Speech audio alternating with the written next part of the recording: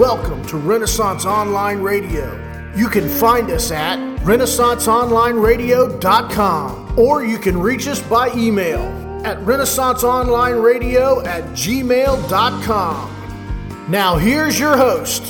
Well, hello again, everybody. I'd like to thank each of my listeners for tuning in, which is not exactly the right term for a podcast. We don't tune into podcasts like we do into broadcast radio, but you get the idea. I'm delighted to have a new intro, and we'll sport a new extra at the end. My friend Mark recorded the voiceover on that. He also was the guitarist in the piece that is being used. That piece comes from an album I was fortunate enough to be part of the recording on. I will include information on how to find the album and listen to it in the description for this podcast. When we got done recording the last podcast, I headed out of the Faraday cage up to the farmhouse, where we tried to get the girls to bed, but they were not having any of it in time to start watching the most recent GOP debate. So we went ahead and invited them to join us. Now, understand my daughters are 2 and 4. So not exactly the most politically savvy, or you wouldn't think that. But my oldest one, when they started to bring the candidates out, said, "Daddy, where's Donald Stump?" "You mean Donald Trump?" "Yeah, where is he?" "Well, he'll be out in a few minutes." "Oh, Daddy, why is he dangerous?" Wow. You know, they say kids are always listening, even if you can't tell. And she made it through the first 30 minutes, occasionally asking why I was laughing, or, Why did you think of that, Daddy?" And then she was asleep. Lucky kid. So the rumor mill has it, since I'm not paying very close attention, that the Democrat debate is coming up this weekend. I have no intention of watching it, and I'm not really thinking anybody else needs to bother. Either Hillary gets arrested for her email scandal, or she becomes the Democrat nominee, which doesn't say anything complimentary about the Democrat electorate. But what I would really like to watch is a Democrat debate being hosted by a conservative. What we've seen in almost every debate so far on the GOP side is the debate being moderated by people who will never vote for any person on that stage. Why shouldn't we watch Hillary and Bernie and whoever else they've managed to talk into running in the race this year on the blue ticket being questioned by people like Mark Levin, people who actually have a historical context for the country, and people who are to them what GOP debate moderators are to the GOP debates. That would be fun to watch. After my last podcast, one of my old friends asked me if there was anything that I liked about New York. And actually, yeah, there were. It's kind of like going to the Great Barrier Reef and scuba diving. There are lots of things to see, and some of them are spectacular. But you don't stay. We're not made to be there. And that's how I felt in New York. I wasn't made to be there. That's all. I don't mean to be derogatory about those people who love the city. It's just not me. And so I was just, on my last podcast, sharing my own personal reactions to the visit. I did enjoy a number of things. One being the restaurant that we went to. We went to a restaurant called Lupa, named after a wolf, down about halfway down between Times Square and the financial district, and had an excellent meal there. And we also went up to Rockefeller Plaza, saw a very pretty tree, along with about a couple thousand other people packed into the same space, which was nice. And oddly enough, I enjoyed riding the subway. I found that it was really fairly painless compared to what I had imagined it to be. Of course, I had the same reaction riding the metro, so I guess that's probably expectations versus reality in a good way for me. I did enjoy the wide selection of foods available, and there was no shortage of opportunity for people watching. I did feel a little bit out of place. My blonde hair made me stand out almost as badly in New York as it did when I was in Nepal, which was kind of interesting to me. It's definitely the minority hair color in New York City. Not that that matters. I just found it to be an interesting observation. It did, being in the city did help me understand how someone from the city might feel out of place, you might say, in Northeast Tennessee where I live, in much the same way that I felt out of place there. It's just a matter of what you're used to, I guess, and what your personal values are.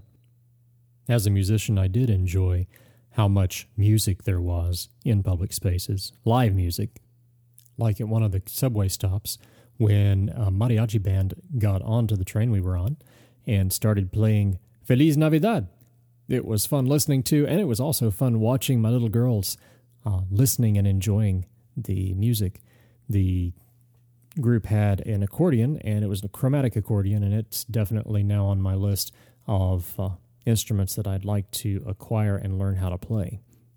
I've played a couple of piano accordions and enjoy it very much. Unlike my oldest daughter, who, when I brought it out the first time, she was maybe 7 or 8 months old, started crying like something big was about to eat her the first time I played it. So I don't play the accordion around the house very much at this point. Moving on to other topics, it is almost winter, and that you would think would be the almost hibernating season around the farm. It's certainly not the busy time that you get in the spring, summer, and fall, where you're planting and then you're growing and then you're harvesting crops, but our animals are still part of what goes on, and we are just now starting to get eggs from some of the chickens that we got as chicks back in the summer. So that's a little bit of exciting news. We also sent our 2 older female goats, Ethel and Irene, off to their boyfriend's farm. Hopefully they'll come back pregnant and we'll enjoy having some more baby goats. We had 4 this summer, and watching my little girls enjoy the kids, enjoy holding them, carrying them around, chasing them, was so much fun. Now the kids have gotten so large that they're still fun, but the girls can't pick them up anymore. The kids weigh as much as our daughters do. We think that both of our female sheep are pregnant, so really don't know what to expect on delivery for them. I'm not sure when they got pregnant, since we went ahead and got a ram to be part of our herd. We're hoping to raise calves this coming spring and start putting the hay that we've been cutting for 3.5 years now to good use, rather than just to be a product that we sell. I am planning to raise another crop of hemp this year, and before you go getting worried about me doing drugs, industrial hemp is not something that you're going to get a buzz off of if you smoke it. You just get to cough. The THC level in the hemp that we grew this year was undetectable, even though I can grow hemp that has a THC level up to 0.3%. In the state of Tennessee, you have to have a state license in order to grow the plant, and the way the Farm Bill of 2014 was written, you can grow hemp as part of a research project. Well, the state of Tennessee formed a research project run out of the Department of Agriculture in cooperation with the University of Tennessee.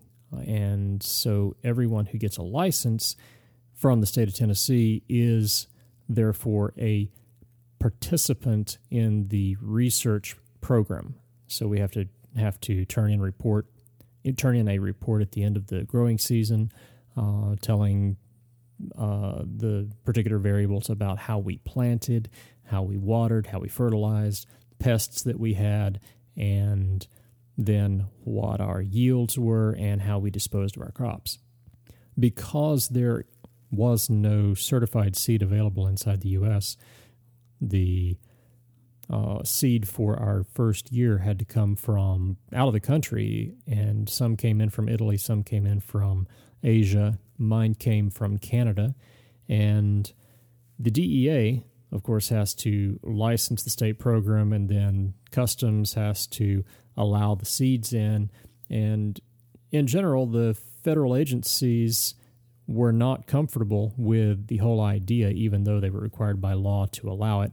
And so at every point, it seemed there was a delay in getting seed, such that my seed arrived, I believe it was on the 5th of June. My first seeds went into the ground on the 7th of June. Now, why does this matter?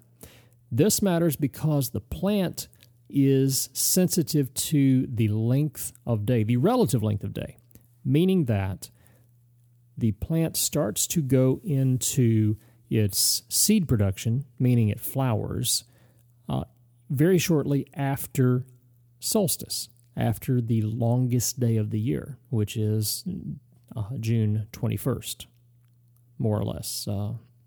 And so my plants being planted between June 7 and June 18, some of them never saw any obvious lengthening of days. They only saw shortening of days. So I had some plants grew to 4 to 5, maybe 5.5 feet tall, and others were only inches tall when the days started to shorten for them.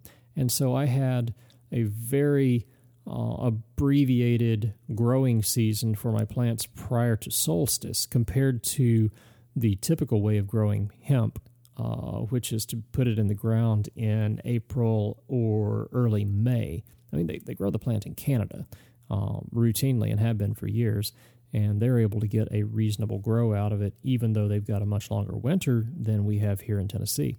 So, in theory, we could have been able to plant possibly even early April, and if we had been able to get our seeds in time, we would have had a much different growing season this last year than we had. As it stood, I planted 3.5 pounds of seed, and my entire yield of seed was 10 pounds.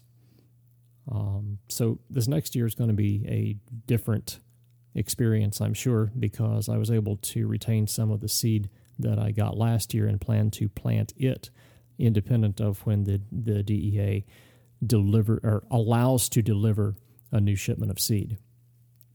So we'll be looking forward to better yields and a much more interesting growing season this next year. Probably one of my major operations for our farm. I'd like to see it turn into an actual cash generating project, but it takes a market in order to turn those seeds and those fibers into money. We'll see if we're able to find a market or create a market. I was hoping to get an oil press this last year and press our seed into hemp oil, which is high in omega-3s, similar to flax seed oil or to fish oil, but I am led to believe that it is less prone to oxidation than flax oil is. With flax, if you don't use the oil immediately after it's generated, after it's extracted, or keep the oil in refrigeration, then it loses its omega-3 properties very quickly due to oxidation. Omega-3s are important in forming healthy cell walls, and the American diet does not typically have a lot of omega-3s in it as compared to what would be considered a healthy level. A lot of folks are interested in having a farm in the same capacity that we're doing, where the farm is not a source of critical income, but gives an alternative source for foods and provides a healthier environment for raising kids. It's an interesting topic, and one that takes a lot of planning if you really want to do that. Unless you've got a lot of income, it will be difficult to justify a lot of the purchases that make farming easier, like a tractor and other farm equipment. So sharing equipment with another person of like mind or another family of like mind is a nice way to keep those costs down. You might think of it as cooperative farming, though the way you work that is up to you. You can farm the same land as someone else, share a farm, or you can just share equipment. The value of a farm is probably more in the experience than in the products for most folks. It's nice to think that you can grow all your own food, and if you really put a lot of work into it, you can, to an extent. You're not going to have fresh lettuce in February unless you develop and build a good greenhouse system complete with artificial heat, but you probably won't be doing that. What you will be doing, if you've got a decent-sized garden and a few animals, is you will supplement your diet. You'll supplement it with fresh eggs. You'll supplement it maybe with milk, depending on what animals you have and when they are fresh. That's a term that describes them being in milk. Garden vegetables are really good in the summer because they're fresh off the plant. In the winter, depends on how well you canned them. Canning takes a lot of work, and it is a skill, and it is a way you can die if you don't do it correctly, because if you don't sterilize your jars correctly, and if you don't use the correct canning process for a particular kind of vegetable or fruit, then you can have horrible things happen, like botulism and other food poisonings. I don't say these things to not encourage people to get into farming or otherwise natural living, gardening, things of that nature. Just do it intentionally and do it with a mind for safety. One of my favorite things about my life is my friends. I have some amazing people in my life that I'm proud to call friends, and we've developed a tradition that I hope other folks, if you haven't, I hope you do. We call it Friendsgiving. It's like Thanksgiving, and we have often celebrated it during Thanksgiving, but this year we're doing it a couple of weeks late, where we get together intentionally with some of our closest friends, those who are able to get away and make it, and we spend at least a good meal with them.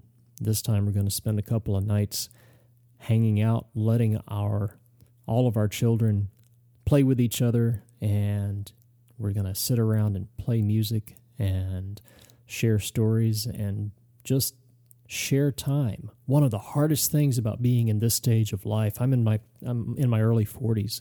One of the hardest things is to find time to invest in friendship. You know, when we were younger, when we were in high school, college, didn't have families, spouses, jobs that took all our time, it was easy to share that time that creates real, lasting friendship. And these people are as close as family. But we're all busy now. We're all raising kids or otherwise encumbered and just don't have the time to make those stories that later get told to the kids and the grandkids.